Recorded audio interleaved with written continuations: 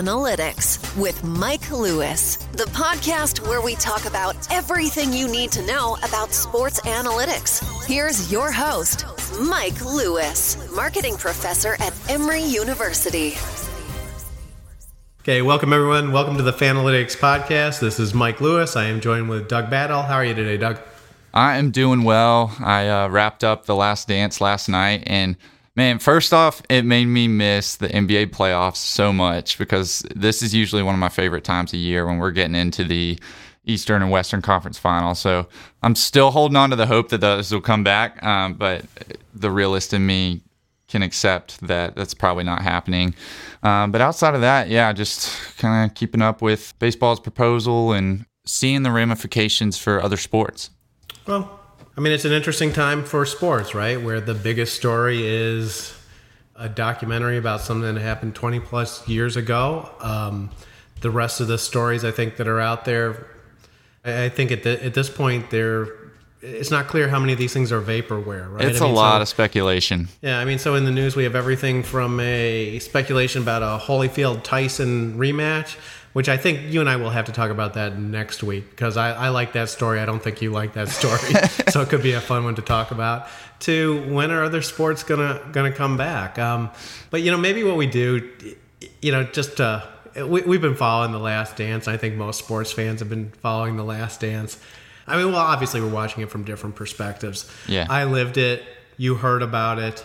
And I want to spend a little bit of time talking about it on almost a more fundamental level on a level of like how an academic researcher looks at it. So as you look at this thing as a whole, what are your key takeaways? And you can go any direction you want on this. What were stuff you learned, stuff that you found really impactful, stuff that was sort of surprising, stuff that material that changed the way you think about basketball or even fandom in general? Yeah.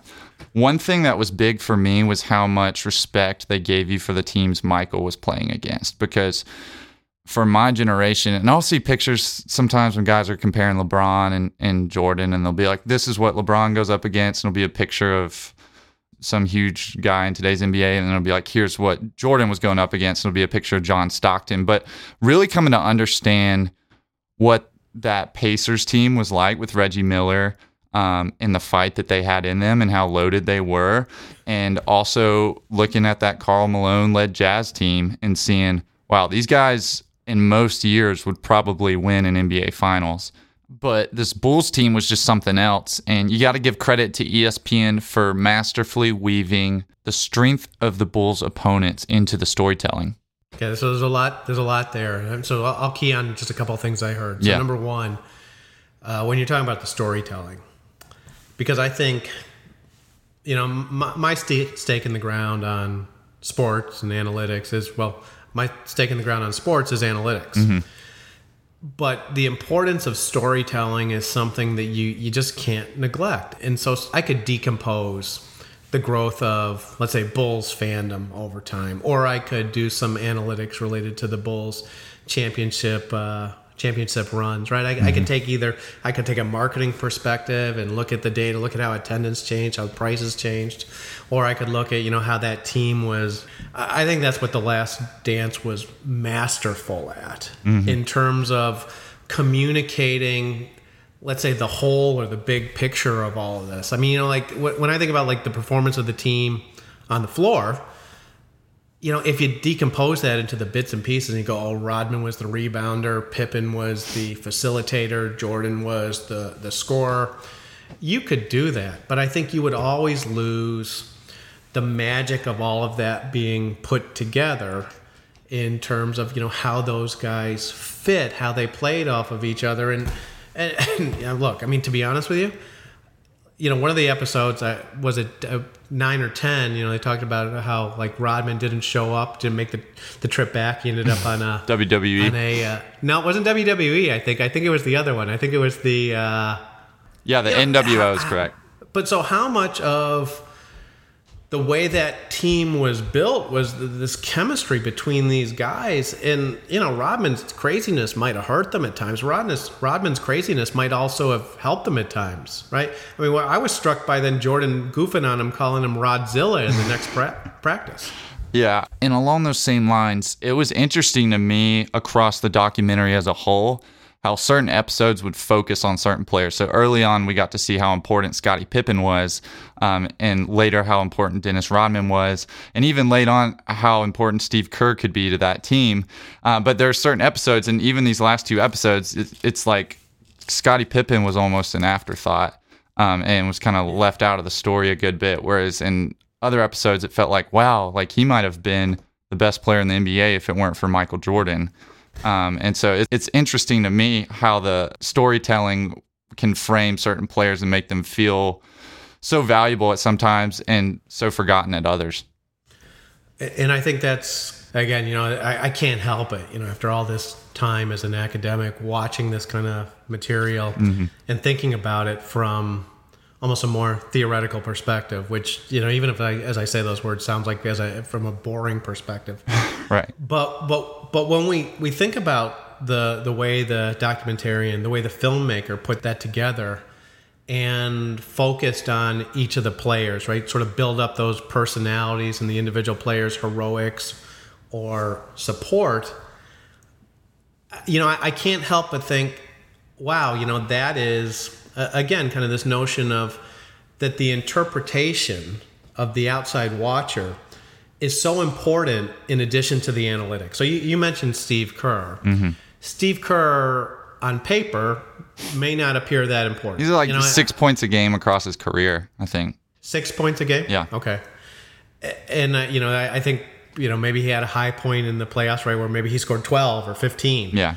So it doesn't appear that important. Now, the filmmaker, the interpreter, let's say, I almost think it was like the anthropologist studying the tribe of the bulls, has a different take on the importance of Steve Kerr, right? So Steve Kerr gets highlighted. His fighting Michael Jordan in practice, his hitting a couple of key shots as sort of this counterpoint to Jordan, who was left uncovered. That's sort of a richness that the observer can pick up that is not going to be found in the stat sheets. It's probably not even going to be found if you have really detailed data where you track every interaction with the ball, kind of these massive data files that now exist, because it has something to do with something beyond just the mechanics of the game. And so now I think the danger of this is, well, let me ask you this. I mean, from the way you said it, you've bought into the filmmaker's vision of how important these guys were, right? Well, it was funny because I checked myself last night while I was watching it. I was sitting there and I was watching it with some nostalgic, people that had watched it live, and they were telling me about, Steve Kerr was this legend, and he was better than, and these were the words people I was watching it with, than a player like Malcolm Brogdon today. And I was like, Malcolm Brogdon starts. Did Steve Kerr even start? And they're like, I think he started. He hit some big shots for them. And so that's when I started looking at the stat sheets. And it's like, he had years where he averaged maybe low double digits, but across his career, he's a 6 point per game player. And so it's like this storytelling can overall kind of create this perception of a player to be better than they really were. Because if Steve Kerr were with another team, if he hadn't been on all these championship teams, it's not likely that we would even be talking about him ever. True. Forgotten, lost in the sands of time, as it were. And I think that's a perfect way of framing it, right? That that what we get in this filmmaking, in the story, is we get something that is both. You think about the analytics as something sort of the dry baseline in terms of the numbers or, the data. That's not enough, right? That doesn't complete the whole picture. Sort of the way the team plays together. Look, even the interactions with the front office may have played into it of, they wanted to prove Jerry Krause wrong so he'd be put over a barrel in terms of breaking up the team, right? That could have these motivating factors. The danger, though, right, is so when we get that interpretation that says, Kerr was actually kind of this important part because he drove Michael. He came up big when everyone else was being guarded. Does the documentary filmmaker get that right? Right? And so it's the same issue that you might have with a general manager that loves players from a certain school or likes guys that fit a certain prototype, is that the sort of that decision maker's intuition, or is it that decision maker's bias? Now, in the case of this show, right? Well, the Bulls won the championship. The storytelling was beautiful. It's hard not to buy into the idea that Steve Kerr was of incredible importance. Yeah, and I think part of it too is there's kind of a blurred line on ESPN between journalism and entertainment. I think they've rocketed past that line to yeah, entertainment and promotion at this point. So I was reading, Ken Burns, who's for those of you that are solely sports fans, Ken Burns is kind of the father of modern documentary, and his critiques of the show from a journalism standpoint and from a factual standpoint, from a more artistic standpoint. But the matter of the fact is, ESPN at this point is an entertainment business, and they're appealing to demographics, and Steve Kerr's an underdog story. It appeals to so many people, and I loved that part. And whether or not he's really worth that much in the documentary versus some players even that weren't mentioned that average more points per game that you wouldn't even know they were on the team from watching that documentary. But it's storytelling and it's entertainment, and he's kind of a legend at this point that may receive too much credit for what he was as a player. Well, and I think that's part of you has to wonder if Kerr hadn't been such a successful coach, in his second act of the second act of his NBA life. Maybe they don't feature him as much. I'll be honest with you, one of the things that I've enjoyed about it, and I lived in Chicago at the time, in Naperville or Evanston, and to be honest with you, I don't even remember Scott Burrell. But after watching the documentary, Scott Burrell is maybe one of my favorite players on that team. Other kind of role players that got sort of strange treatment in this is I don't think they spent any time focused on Judd Buechler, right? But they said Judd a lot. They said Judd a lot. Right. Yeah, Scott Burrell's an interesting one because he was not in Chicago very long, but he felt like a more featured part of that team than he probably was. Well, and again, this is like the judgment, right? He seemed really important to him, right? He seemed important to Jordan.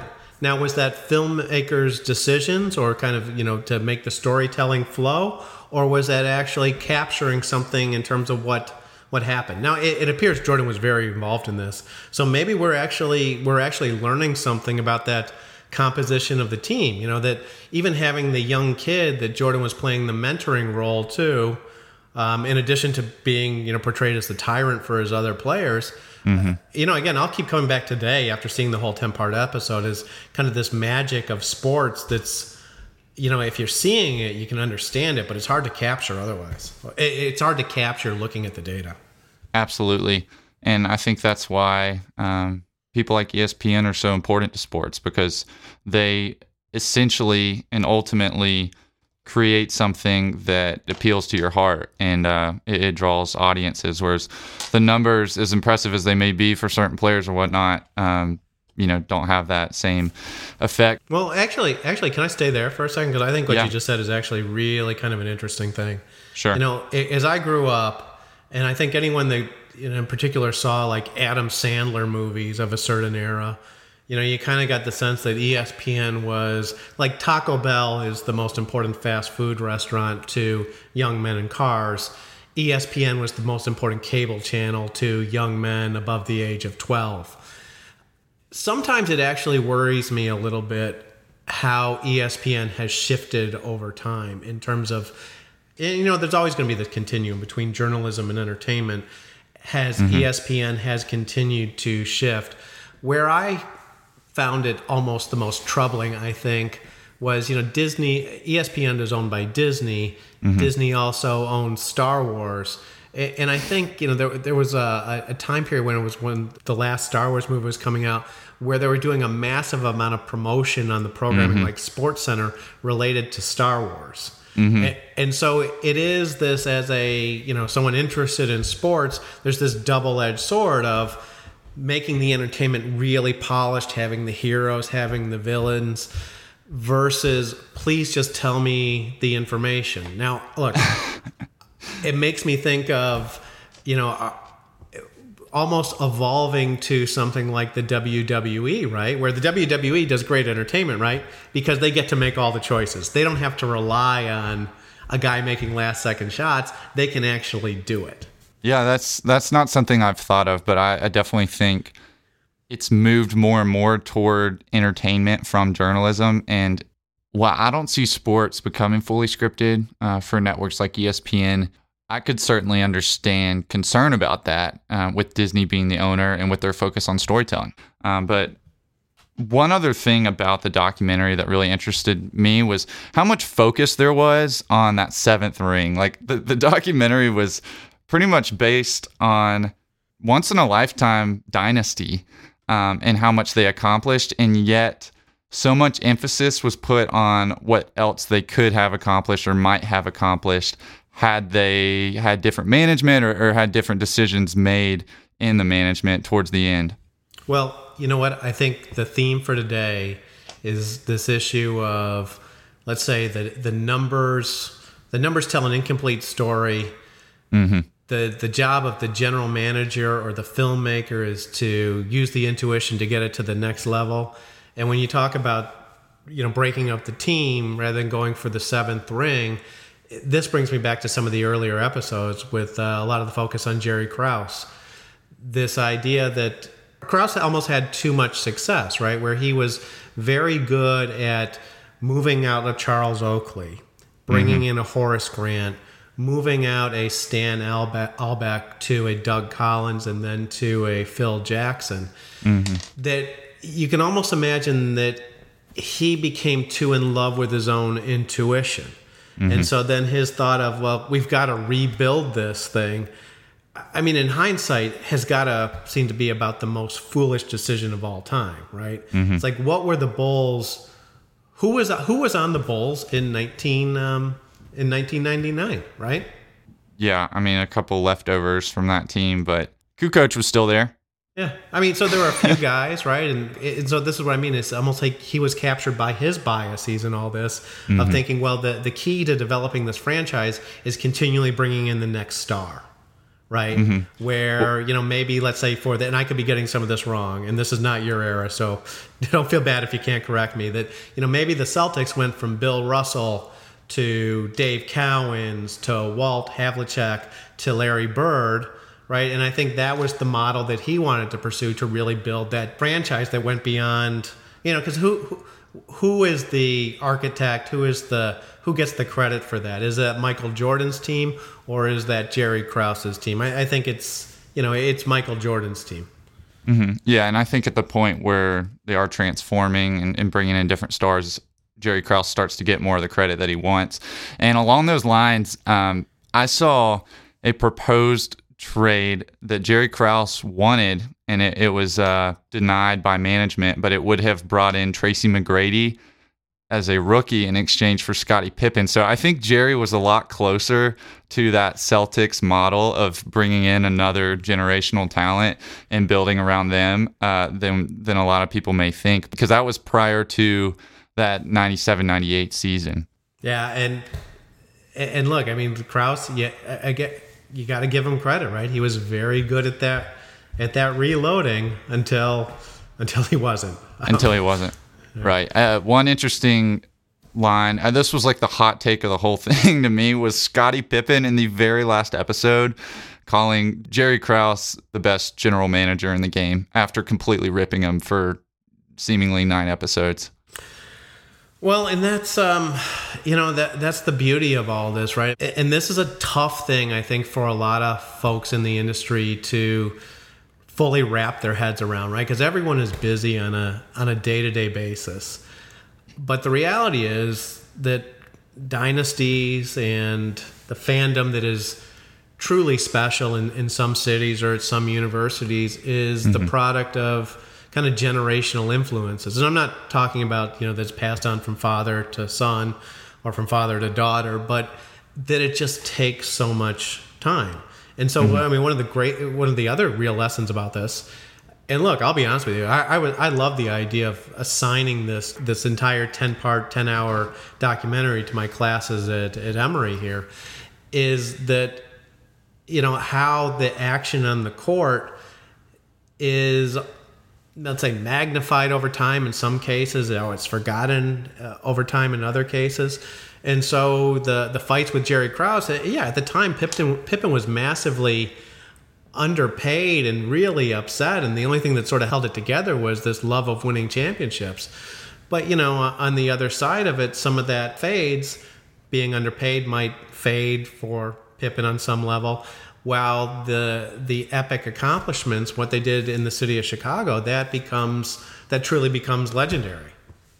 Yeah, well, one thing that was interesting to me toward the end was how ESPN gave a first look at a new 30 for 30 on Lance Armstrong. And to me, that was indicative of how successful The Last Dance was and how much of an appetite sports fans have for this kind of content, especially during a time of quarantine. I saw CJ McCollum, the shooting guard for the Portland Trailblazers, tweeted out, and he said, are there any more documentaries out there? Are there any more coming up, sports documentaries coming up? But it seems like sports fans have an appetite for this kind of thing, and I would expect more and more moving forward in the future after how successful this has been. Well, that is an interesting direction for them to go with this, and that almost makes me feel like they're almost going to do a little bit of experimentation here, right? Because the Michael Jordan story is a story that Jordan becomes more legendary over time. He's become I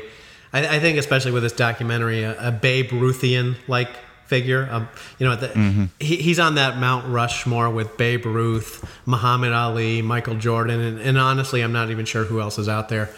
The Lance Armstrong documentary, I'm guessing, will have an almost 180-degree opposite feel to it. Mm-hmm. Sounds like a great thing to watch. I mean, to understand sort of this level of steroids and a little bit of corruption in sports. I mean, this hit baseball, this hit the NFL, this has hit all the Olympic sports. So, I mean, for the sports fans out there, I don't know how anyone could miss it. But it's almost like it's, if the Jordan story is inspirational as all hell, the Armstrong story might be sort of kind of depressing, but really kind of fascinating from an educational standpoint.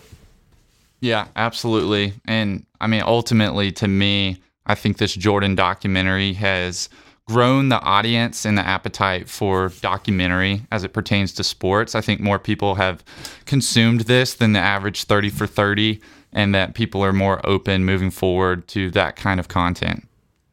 Okay, last word for today. This week we are launching something that we are very much hyped up about. And that is we're going to drop it on Thursday, Doug? Thursday is the day. We are dropping, it is a return to class for all of you. So we are dropping class 1 of a project we're calling Fanalytics University.